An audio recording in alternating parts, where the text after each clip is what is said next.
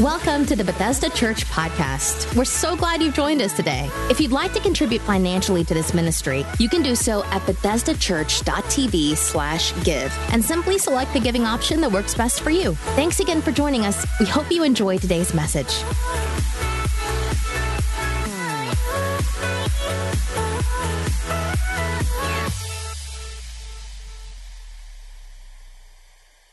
Thank you so much for your giving. How many are glad to be in God's house today? Anybody glad to be here?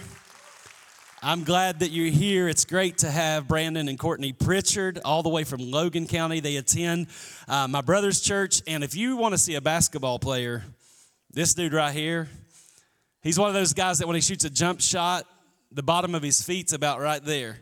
He's like, whoop. Throwing it down with two hands. The dude could play ball. Great to have you guys. Thank you so much for being here. Bethesda, would you let them know that you appreciate them being here? We've been in a series over the last couple of weeks entitled Money Talks. Everybody say Money Talks. You guys know the drill. Once a year, I do a series on this topic because God has so much to say about possessions and about money. And so we kicked the series off by asking the question, who do you trust? Who do you trust? And then last week we talked about the treasure test, that God tests us when it comes to money. Now, some of you are going to be real thankful to know that we are closing the series out today. All right? This is the last message in this series, and I want to talk to you about the connection between tithes and offerings. A lot of people get this confused. They think tithe and offering is the same thing. They are not the same thing. They're totally different. And so we're going to look at the connection between the two. And if you would, just go with me to Malachi chapter number 3. We have the notes for you in the Bethesda app. We're going to have it on the screen as well. A lot of different ways for you to follow along. Malachi chapter 3, starting in verse number 6. It says, I, the Lord, do not change. So you, the descendants of Jacob, are not destroyed. Ever since the time of your ancestors, you have turned away from my decrees and have not kept them. Return to me, and I will return to you, says the Lord Almighty. But you ask, how are we to return? Will a mere mortal rob God? Yet you rob me. But you ask, how are we robbing you? In tithes and offerings. You are under a curse, your whole nation, because you are robbing me. Bring the whole tithe into the storehouse, that there may be food in my house. Test me in this, says the Lord Almighty, and see if I will not throw open the floodgates of heaven and pour out so much blessing that there will not be room enough to store it. I will prevent pests from devouring your crops, and the vines in your fields will not drop their fruit before it is ripe, says the Lord Almighty. Then all the nations will call you blessed, for yours will be a delightful land, says the Lord Almighty. The first thing I want you to notice about this passage of Scripture is that God is directing this message to covenant people. These are not people outside of covenant. These are people who are in covenant with God. He's talking to people that are in relationship with Him. And covenant is a beautiful thing in Scripture. Because covenant, if I come to you in covenant, what I'm saying is what's mine is yours and what's yours is mine. There's a mutual exchange anytime we see a covenant from a biblical or godly perspective. Now, a couple of things we need to understand about covenant is not only is it a beautiful thing, but covenant, you can only have two covenants. We can have a covenant with God and we can have a covenant with our spouse. That's it. That's the only two covenants we have. And all the men, you understand covenant, right? All the men really understand this because what that means is what's yours is hers and what's hers is hers. Right? Come on, can I get a witness? You know what I'm talking about. But covenant is a beautiful thing, and we have a covenant with God, and I'm just kidding, ladies. I'm just kidding. Not really. But we know there's a mutual exchange. I got to move on. I'm going to get stuck here. But there's a mutual exchange when there's a covenant.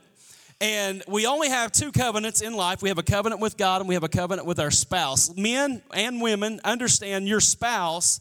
I don't know why I'm saying this. I just got to say it. Your spouse is more important than your children. You know why a lot of marriages are failing?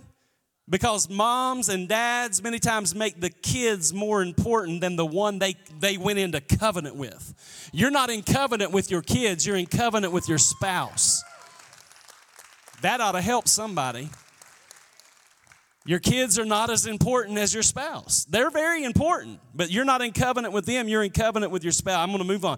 The book of Malachi is the last book of the Old Testament, and it is the last thing God would say for 400 years. So after God gets done speaking through the prophet Malachi, he goes silent for 400 years. Now, how many of you would think if God's going to go silent for about 400 years that what the last thing he said is probably important? It's probably really important. If he's going to be quiet for 400 years and this is the last thing he's going to talk to us about, we probably need to pay attention to whatever it is God is trying to communicate. And it tells me that the book of Malachi ends by God speaking about the tithe and offerings. Now, Martin Luther, the great reformer, he said there's three conversions for a believer. You got to have the conversion of the heart, the conversion of the mind, and the conversion of the pocketbook. And of these three, the pocketbook is the most difficult. That was a statement that he made. And so in this message, what I want to do is to bring some clarity concerning tithes and offerings because they are not the same. We understand this morning, I hope we understand, that the tithe belongs to God. It's already his. We're not giving God anything. We're not being generous when we tithe. We're not doing anybody any favors. God says the first 10% of our increase, of our payday, of money coming in our direction, God has already laid claim and put his name on the first 10%. It belongs to him. He says it's mine. That's the tithe. And here in Malachi, God is having this conversation with covenant people. And he says in verse 7, he says, ever since the time of your ancestors, you have turned away from my decrees and you have not kept them. Return to me and I will return to you, says the Lord Almighty. But you ask, how are we to return? And God says, return to me and I will return to you. And they're asking, God, how are we supposed to do that? Like you want us to return, but how do we do? In other words, they felt like they were doing everything they needed to do. And it's a lot like the church is today. A lot of times we think we're doing everything that we know to do. We come to church, we're in a group, we listen to Pastor Chad, we even say amen every once in a while. We sing the songs, we might lift our hands, we've checked the boxes, we're doing everything we know to do, God. But God says in verse 8, he says, will a mere mortal rob God? Yet you rob me. But you ask, how are we robbing you? And God answers in tithe. And I love this because God didn't waste any time. He wasn't worried about sugarcoating the message so that they could handle, that they're being called thieves and robbers right now, or how they're going to be offended. God is not worried about any of that. He said, you are robbing me in tithe and in offering. God asks the question and he answers it before they can reply. He's speaking to them about their finances, about their possessions. And he says, you've robbed me in tithe and offerings. And so we have to understand there's a connection between the tithe and the offering. In the previous verse, God says, you're going to return to me by returning and bringing the tithe and the offering. And I want you to get this. They're disconnected from God, and God is saying, I want you to return to me. And it's not that they've committed adultery. It's not that they were in gossip. It's not that they had lied. It's not that they were serving a false God. He was saying, you're disconnected, and you need to return to me because you have robbed me in tithe and offering. All right? He's got their attention. Okay, he's got their attention. And here's the first point I want to give to you this morning. There is a major difference between tithes and offering. The tithe literally means tenth. The first 10% of my increase, God says it's mine. Whether I make $500 a month or $500,000 a month, I'll take that. Amen. Come on, somebody. $500,000 a month. The first 10%, God says, is mine. That I bring it to the place that I am being spiritually fed, the place that I am connected to locally. And so God has declared the 10% belongs to Him. We are to live off of the 90%. And so some of you may be asking, well, what's the offering? The offering is, the tithe belongs to God, but the offering is my gift to God. It's anything that I give in addition to the tithe. So once I've brought the tithe, if I take a name off the angel tree and I meet that need, that is an offering. That is my gift to God to meet that need. If I go buy somebody Thanksgiving Day dinner, that is an offering. If I say, for Christmas Eve, I want to sow into church planting and revitalization through Bethesda Church. I want to go above the tithe and I'm going to give something in addition to the tithe. That is an offering. That is now your gift to God. Generosity does not begin until after we've brought the 10%. Generosity begins at 11. So when you bring the tithe, you brought the first 10% of your increase, you're not generous yet. God says, that's mine. If you want to be generous, you got to go above the first 10%. Now, I've heard over the years a lot of people say things like, I can't afford to tithe. I just can't afford to do that. If I ever make more money, I'll start tithing. But here's the thing: if you can't live off 100%, you would like what makes you think you could live off? Or if you can't do off 90%, what makes you think you could live off 100? And a lot of times, what we do is we lie to ourselves. We tell ourselves, if I make more money, then I'll do it. Well, God says, if you can't be faithful over a little, I'll never entrust you with a lot. So it's not about one day when I come into mine, now I'm faithful. I got to be faithful with the little. I got to be faithful where I'm at. So tithing and offerings are not the same. Second thing is tithing was not instituted under the law. Because anytime you teach on tithe and offerings, you'll always have somebody say, that's Old Testament, Old Covenant, that's law. No, you are wrong. The tithe was not instituted under the law. The tithe predates the law. Abraham brought tithe to God not because it was part of the law. He didn't bring it out of obligation. He brought it out of revelation before there was a law. And so tithing is not a law either. And it's not something I bring out of obligation. It's something I bring out of revelation. And just so we're all on the same page, the other thing we need to if it was law, you need to understand Jesus did not come to destroy the law, but to fulfill the law. And Jesus actually raised the bar under the new covenant. It's not a lower standard in the new covenant. It's a higher standard in the new covenant. In the law, he said if you commit adultery, it's wrong. But in the new covenant, it's not the physical act of adultery. It's if you look at a person with lust in your heart, you have already committed adultery. In the Old Testament, it was if you murdered somebody, the physical act of murder. In the New Testament, if you hate your brother, you have already murdered. Jesus did not lower the bar. He actually raised the bar in the new covenant. Anybody understand what I'm saying this morning? He raised the bar. He didn't lower it. The tithe ought to be the beginning place. In Matthew 23:23, Jesus told the Pharisees, he said, you should tithe. So Jesus, in the new covenant, emphasized, you should tithe. This is something, hit your neighbor and say, you should. We want to argue this point. We want to argue this principle. And you know what it is? At the end of the day, when it comes to money, when we struggle to bring to God what belongs to Him, let's just call it what it's greed. We're stingy.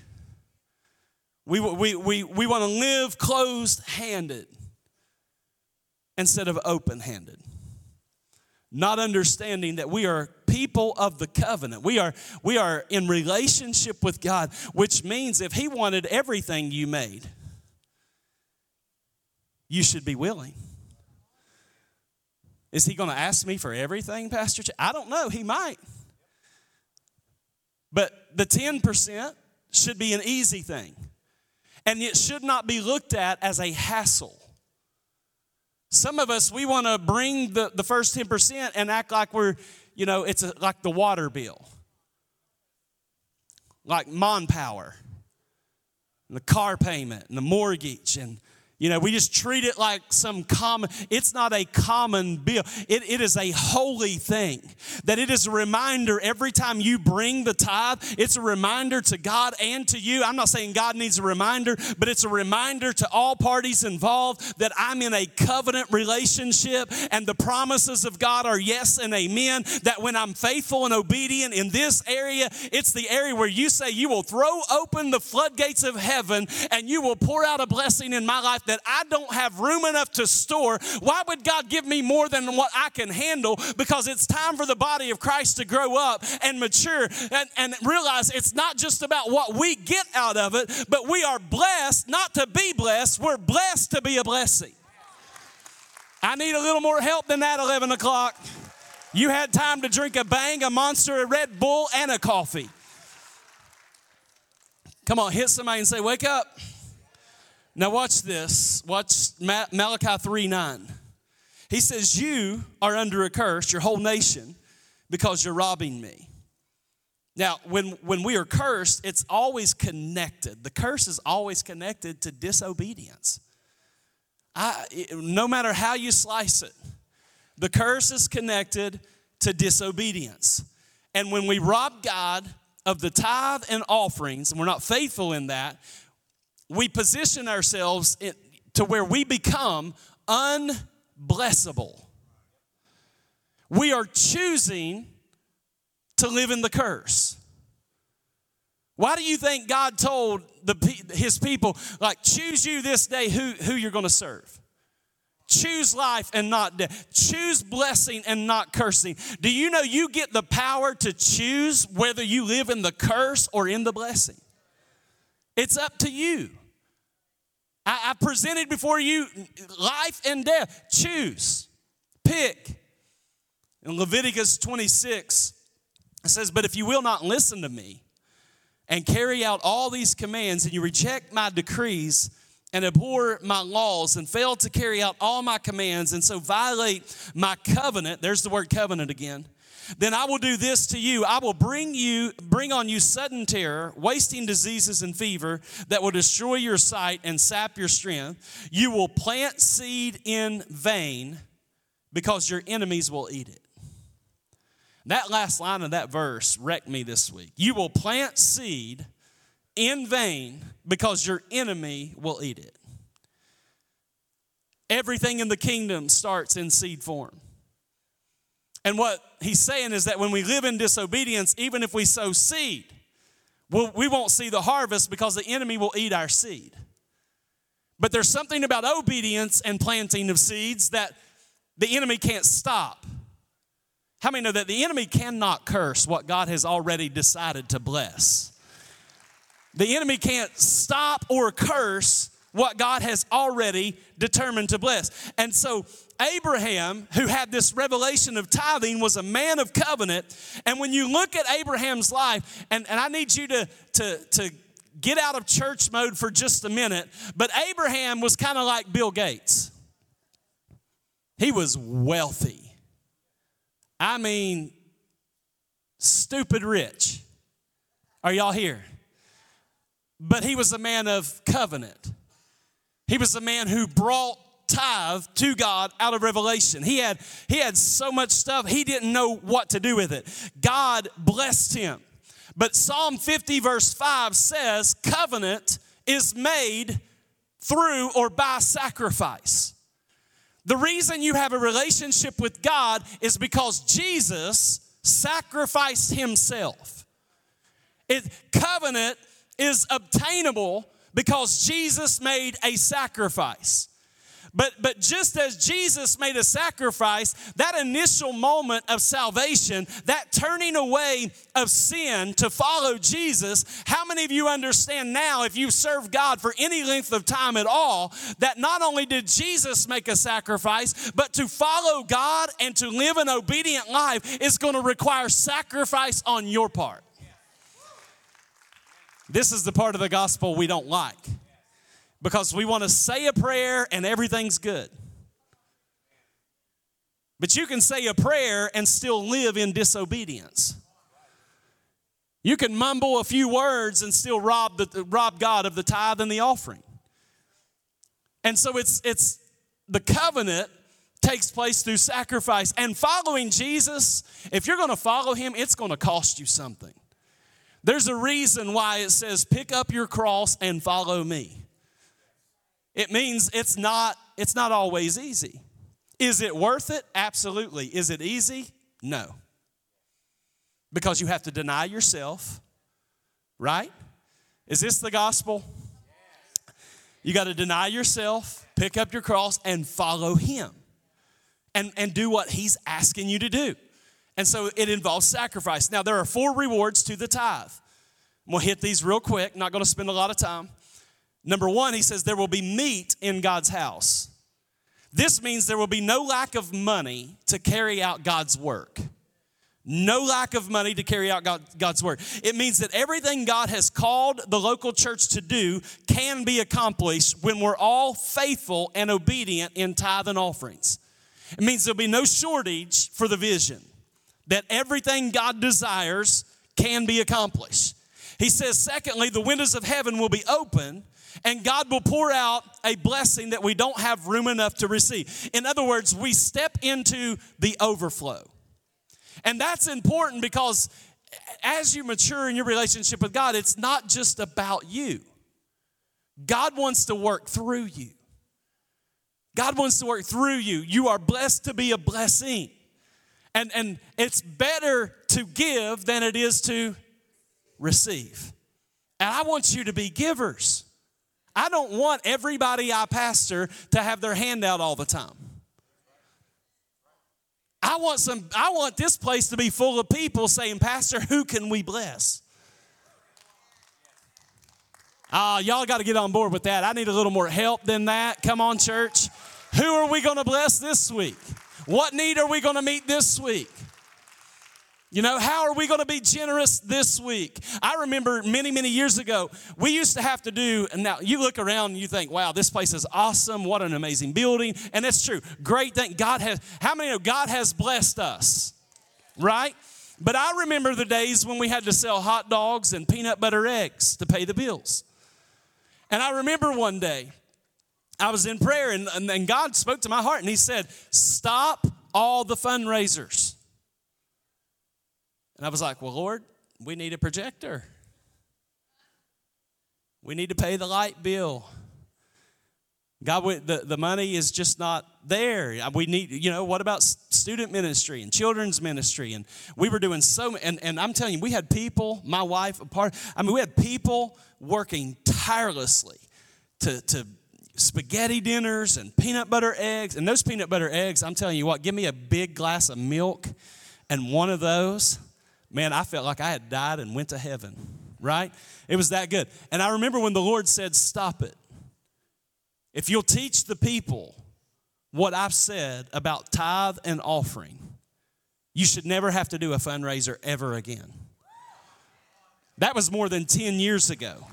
And we didn't build this building. We don't reach all these people. We don't do what we're called to do because we got peanut butter eggs for sale, and that's how we do. We do it because people have been faithful and obedient and consistently brought that which God has blessed them with, and we're able to do all that we're able to do simply through people's faithfulness and obedience.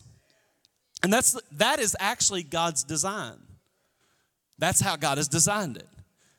Now, I could talk to you this morning about living in the overflow. We've been able to bless so many people this year through our outreach efforts, the Family Refuge Center.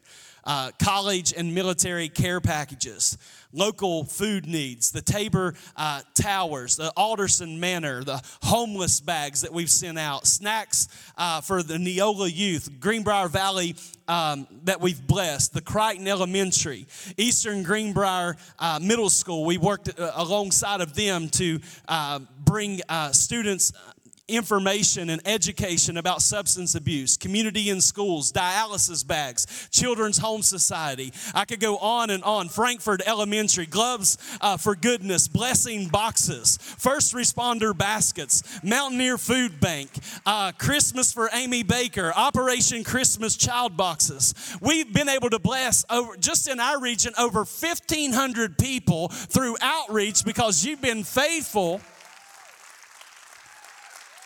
Isn't that awesome? That we don't just have to say, we need help to pay this or to pay that, but we get to bless. And that's not counting what we've done in Peru and in Israel and around the world through the Church of God, through what we send in on a monthly. Let's give God praise for the ability to be able to bless our world. It's not just about us being blessed, but we're able to bless our world. He says, the third thing, he says, I'll rebuke the devourer so that he will not destroy your crops. And I'm going to come back to that one in a second. And the fourth thing, he said, there will be recognition of God's blessing by all men. In other words, people are going to take notice that you're blessed. They're going to know God's hand is on you. They're going to see the blessing and they're going to connect the dots. You ain't that smart. You ain't that good. That had to be God's favor and blessing on your life. It had to be God that did it. The tithe and offering thing must be revealed to you because tithing is about revelation and about covenant. We bring it to the storehouse. I don't have time to go through all this. The storehouse is the place where we are spiritually fed. It's the place where the gospel is preached. It's the place where ministry is done. The tithe was brought in the Old Testament to take care of the priesthood and for the work of the ministry to go forward. The same is true in the New Covenant. It's to take care of the pastors and the administration and all the employees here, but it's also to make sure the gospel is preached, marriages are put back together, addictions are broken, outreach endeavors are accomplished. And here's the thing we got to understand. If you're a tither and a giver, every single person that comes to Jesus, which is about 200 this year in 2022, that has come to faith in Jesus Christ, every person that comes to Christ, if you're a tither, you're a part of that. Every marriage that's put back together, you're a part of it. Every addiction that's broken, you're a part of it. Every student that receives Christ, you're a part of it. Everything that we do, if you're a faithful tither and giver, you are a part of what God is doing in the lives of people. You're a part of it. So we enter covenant with God, but partnership with the ministry. And so God challenged his people. He said, I want you to return to me. And then he said, here's what I want you to do. Prove me. I mean, when God says prove me, that's a big deal. Prove me. Test me. And see what I'll do. Some of us that are on the fence on tithing, you shouldn't need anything more than God saying, test me. That ought to be enough, that I'm going to test him. And I'm going to bring the first 10% of all my increase to him. I'm going to trust him. I'm going to test him in that. In verse 11, Malachi 3, he said, I will prevent pests from devouring your crops, and the vines in your fields will not drop their fruit before it is ripe, says the Lord Almighty. It's the only place in the scripture where God says, I will rebuke the enemy on your behalf. Everywhere else in scripture, it's up to you and I to rebuke the enemy using God's name. But God says when you're a tither and a giver, he said, I myself, I will come and I will rebuke the devourer for your sake. The word devourer can be translated as seed eater. God says, I will show up and rebuke whatever's eating your seed. and I'll do it on your behalf. You won't have to do it in my name because you're a covenant people and you have covenant promises. And when you're faithful in this area, I will show up and tell. And it's translated, the word rebuke literally means stop it, that's enough. You need to envision God speaking on your behalf because you're faithful in tithe and offering, telling your enemies, stop it, that's enough. God says, that's what I'll do, but you got to test me in this area. I'll stand between your seed and what's eating your seed, and I'll command them to stop it. That's enough. According to Leviticus 26, when we break covenant with God, we sow our seed in vain. Why? Because when we're disobedient and we sow seed, the enemy eats our seed. We can't get anything in the ground. The enemy eats our seed and we're unable to get anything in the ground. Therefore, we don't often see the harvest that we want to see. We have to change that. How do we change that? By bringing to God what belongs to him, which is the tithe. And then whatever we do above the tithe, do you know that is seed that God multiplies back into your life? And I know we want to sanctify this. I talked to a pastor this week on Friday, and Karen and I are going to be speaking at a church down in Florida, and they're doing a whole month on increase. And he got me on the phone, and he said, Chad, we're not going to sanctify the word increase. I was like, at first, what's he mean by sanctify? Why are we not going to sanctify the word increase? He said, because a lot of times when we get in this arena, in this area, and we talk about money with people, we want to sanctify the word increase and what God wants to do. And so we end up just talking about, he wants to increase you in joy, and he wants to increase you in peace, and he wants to increase, and all of that's true. He said, but we don't want to mince words about it. We want people to know that God wants to increase them financially. How many believe that God's will is for you to increase financially? I need a little help. Come on, I grew up in church where they taught you that you're poor and you need to be poor and you need to stay poor. And that if you were holy. So we were holy, we were just broke. We were holy, but we couldn't help anybody. I'm looking for a church. I'm looking for people that can launch businesses, entrepreneurs that will bring in millions of dollars, that understand that God has blessed them, not just for them to enjoy what God has blessed them with, but to finance kingdom work all around the world. I need a little help right there if you are in agreement with that today. Now, I'm gonna try to get to where I'm going. I see what time it is. Are you guys good? Okay, y'all are good. In the kingdom, seed time and harvest is vital. Genesis 1:12 says, and the earth brought forth grass, herb yielding seed after his kind, and the tree yielding fruit after his kind, whose seed is in itself upon the earth, and it was so. Genesis 8:22 says, while the earth remains, seed time and harvest. Everybody say seed time and harvest. So important. As long as the earth remains, seed time and harvest, cold and heat. We felt the cold this morning, did we not? Cold and heat, summer and winter, and day and night shall not cease. These verses tell us that there will always be sowing and reaping. That God is going to bring us, this is some of the things God is dealing with me about. He's going to bring us into a time of not seed, time, and harvest, kind of spread out, but he's going to bring us into a place of seed, time, harvest all together. And what I mean by that is that you're not going to know whether it's seed or harvest because it's going to be happening simultaneously. That no quicker than you can sow the seed, the harvest is here, and you're going to be confused. Is this seed or harvest? Because God is the harvest is actually going to overtake your seed. The Bible talks about the reaper overtaking the sower. So important to understand that we live in the kingdom as believers, and we can produce things that the world cannot produce because we are in covenant with God. You have an advantage. As covenant people, you have an advantage on people who are not covenant, in covenant with God. You have an advantage because you know God. Proverbs 11, 24, 25 says, there are those who generously scatter abroad, and yet they increase more.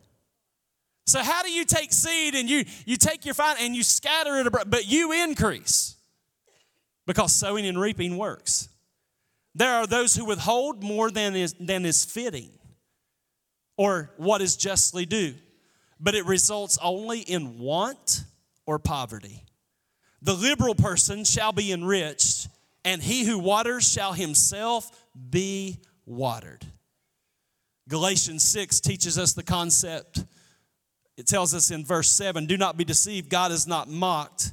For whatever a man sows, he will also reap. For he who sows to his flesh will of the flesh reap corruption. But he who sows to the Spirit will of the Spirit reap everlasting life. Let us not grow weary while doing good. For in due season we shall reap if we do not lose heart. Therefore, as we have opportunity, let us do good to all, especially to those who are of the household of faith.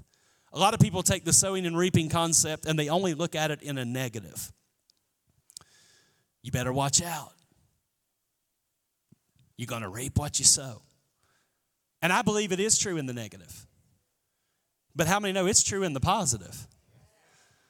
We get so focused on you're going to reap what you sow, and it's like bad stuff. You know, we want people to know they're going to get a bad harvest because they're bad. But the same is true if you do good things and you sow the right things. God's promises, there is a harvest on it of positive things, because every seed produces fruit. Every seed planted will come to maturity. It will produce a harvest.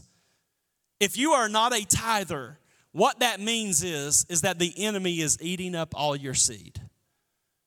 And until you can get seed in the ground, you can't expect a harvest. That's how the tithe and the offerings are connected. I bring the tithe, it belongs to God, and he says, now I'll stand between your seed and the one who wants to eat your seed and command them, stop it, that's enough. So everything I give in addition to the tithe is now multiplied. Now watch this. Your seed blesses others, but the harvest blesses you. The harvest blesses you. As the worship team comes, I want to share this last Bible story with you from 1 Kings chapter number 17. And it's a story that many of you have heard. It's when the prophet Elijah, he goes to minister to this widow. And this widow is in really bad shape, in such bad shape that she says, all we have is a little bit of flour and a little bit of oil. And she tells the prophet, I'm going to bake us a cake, and me and my son, we're going to eat it, and then we're going to die. There's no vision for the future. There's no concept of tomorrow. We're going to eat this last cake, and we're going to die. And the prophet Elijah, he did something extremely unconventional. Because he said, before you bake the cake and you and your son, you eat it and you die, I want you to bake me one first. Now, can you imagine how that would read in the newspaper in today's culture? Pastor Chad Dingess of Bethesda Church, lead pastor, went to a widow. She had one cake left, and he said, give me the cake. How many know I'm going to be looked at very negatively?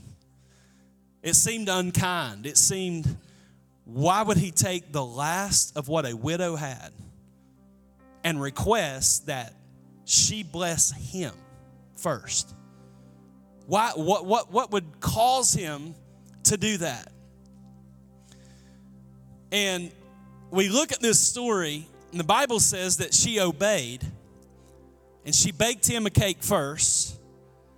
And what you realize from the story is that she didn't have a whole lot, but the answer to what she needed was already in her hand. So many times we're looking around like for something for an answer, and God is saying the answer is already in your hand. It's already there, because it's not always the quantity of what we give. It's the quality of what we give.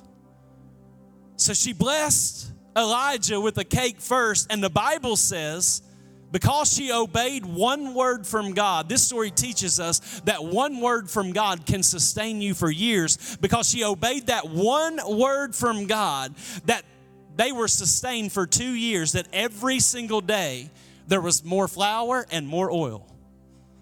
And sustained them all the way until the famine was over.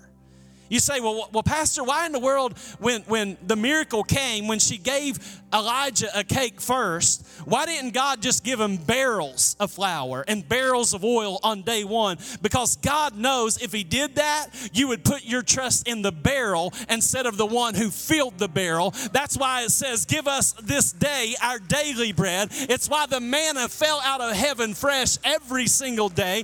God's saying we don't put our trust in horses and chariots, but we put our trust in the name of the Lord. This story teaches us how to possess our possessions, because at first she said we're going to eat it closed-fisted and we're going to die. But then she opened them. The answer's already in your hands. She opened. God can't put more in your hands as long as you live with your hands closed. As long as you continue to hold on to what you have now, you are not positioned for what God has for you tomorrow. This story teaches us how to possess our possessions. It teaches us how to prepare for our future. I'm going to bake a cake and die. But she decided, you know what? It's bad. I might as well go ahead and give it to the prophet. 2 years later, they're still eating on it. Still living on it. Still seeing God move. Story teaches us how to put God first, how to trust God. Every time God deals with Pastor Karen and myself about a seed, I'm not one of these people who like, oh no, we got to give this amount. I heard the Lord. Every time he has ever dealt with us about something to give above, we don't pray about the tithe. That's just a done deal. If you're still praying about the tithe, you got some growing to do. You don't pray about the tithe. That's God's. But when he speaks to you about doing something above that, you can pray about it. But I don't get discouraged when God speaks to me about doing something in addition to the tithe, because not only have I witnessed and experienced when we give above that, the blessing that happens to where that money's going. But I promise you, God has multiplied every seed we've ever sown in our lives back into our lives, and we have truly lived under an open heaven, because every seed planted, your seed blesses others, but the harvest blesses you. Anybody know that the Word of God is true today? Anybody believe that today? If you know that's true, stand to your feet. Come on, take about 10 seconds and give God some praise for His Word today.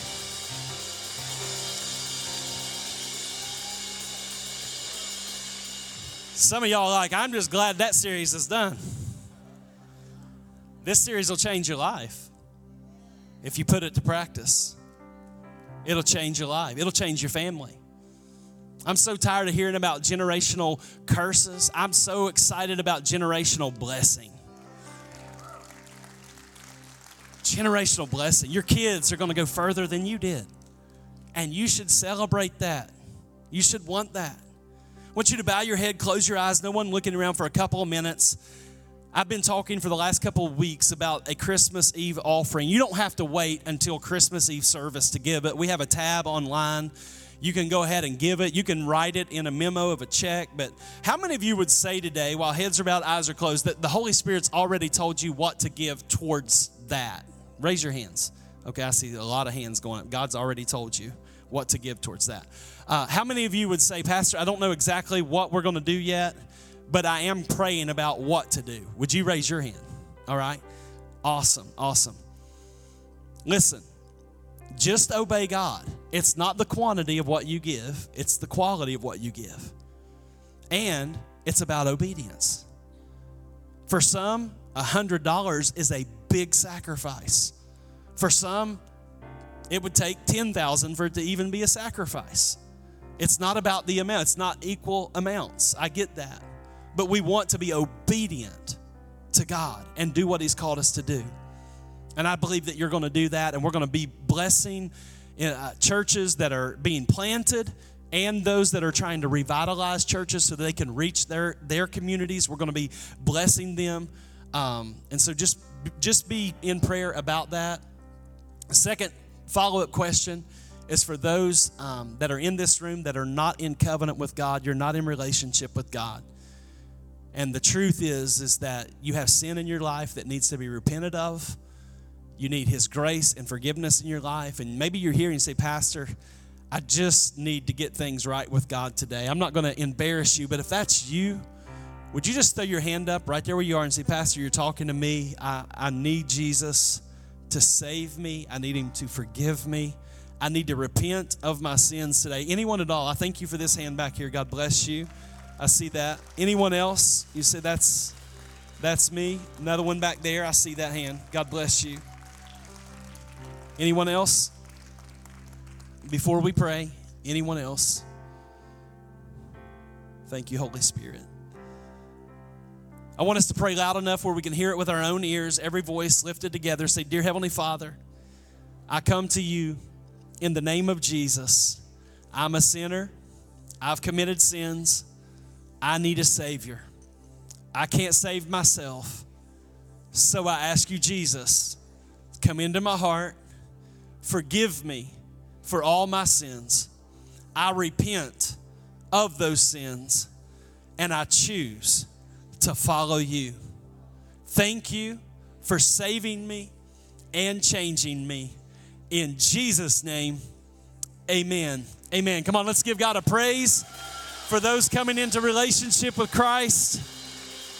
I'm going to ask the prayer team and staff, go ahead and get in place. We're going to open up these altars.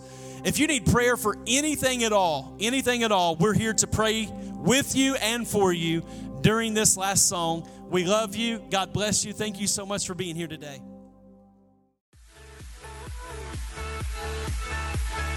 Thanks for listening to this week's message from Bethesda Church. We hope you'll stay connected by following us online. You can find us on Facebook, Twitter, Instagram, and our website, BethesdaChurch.tv. Thank you for joining us and have a great day.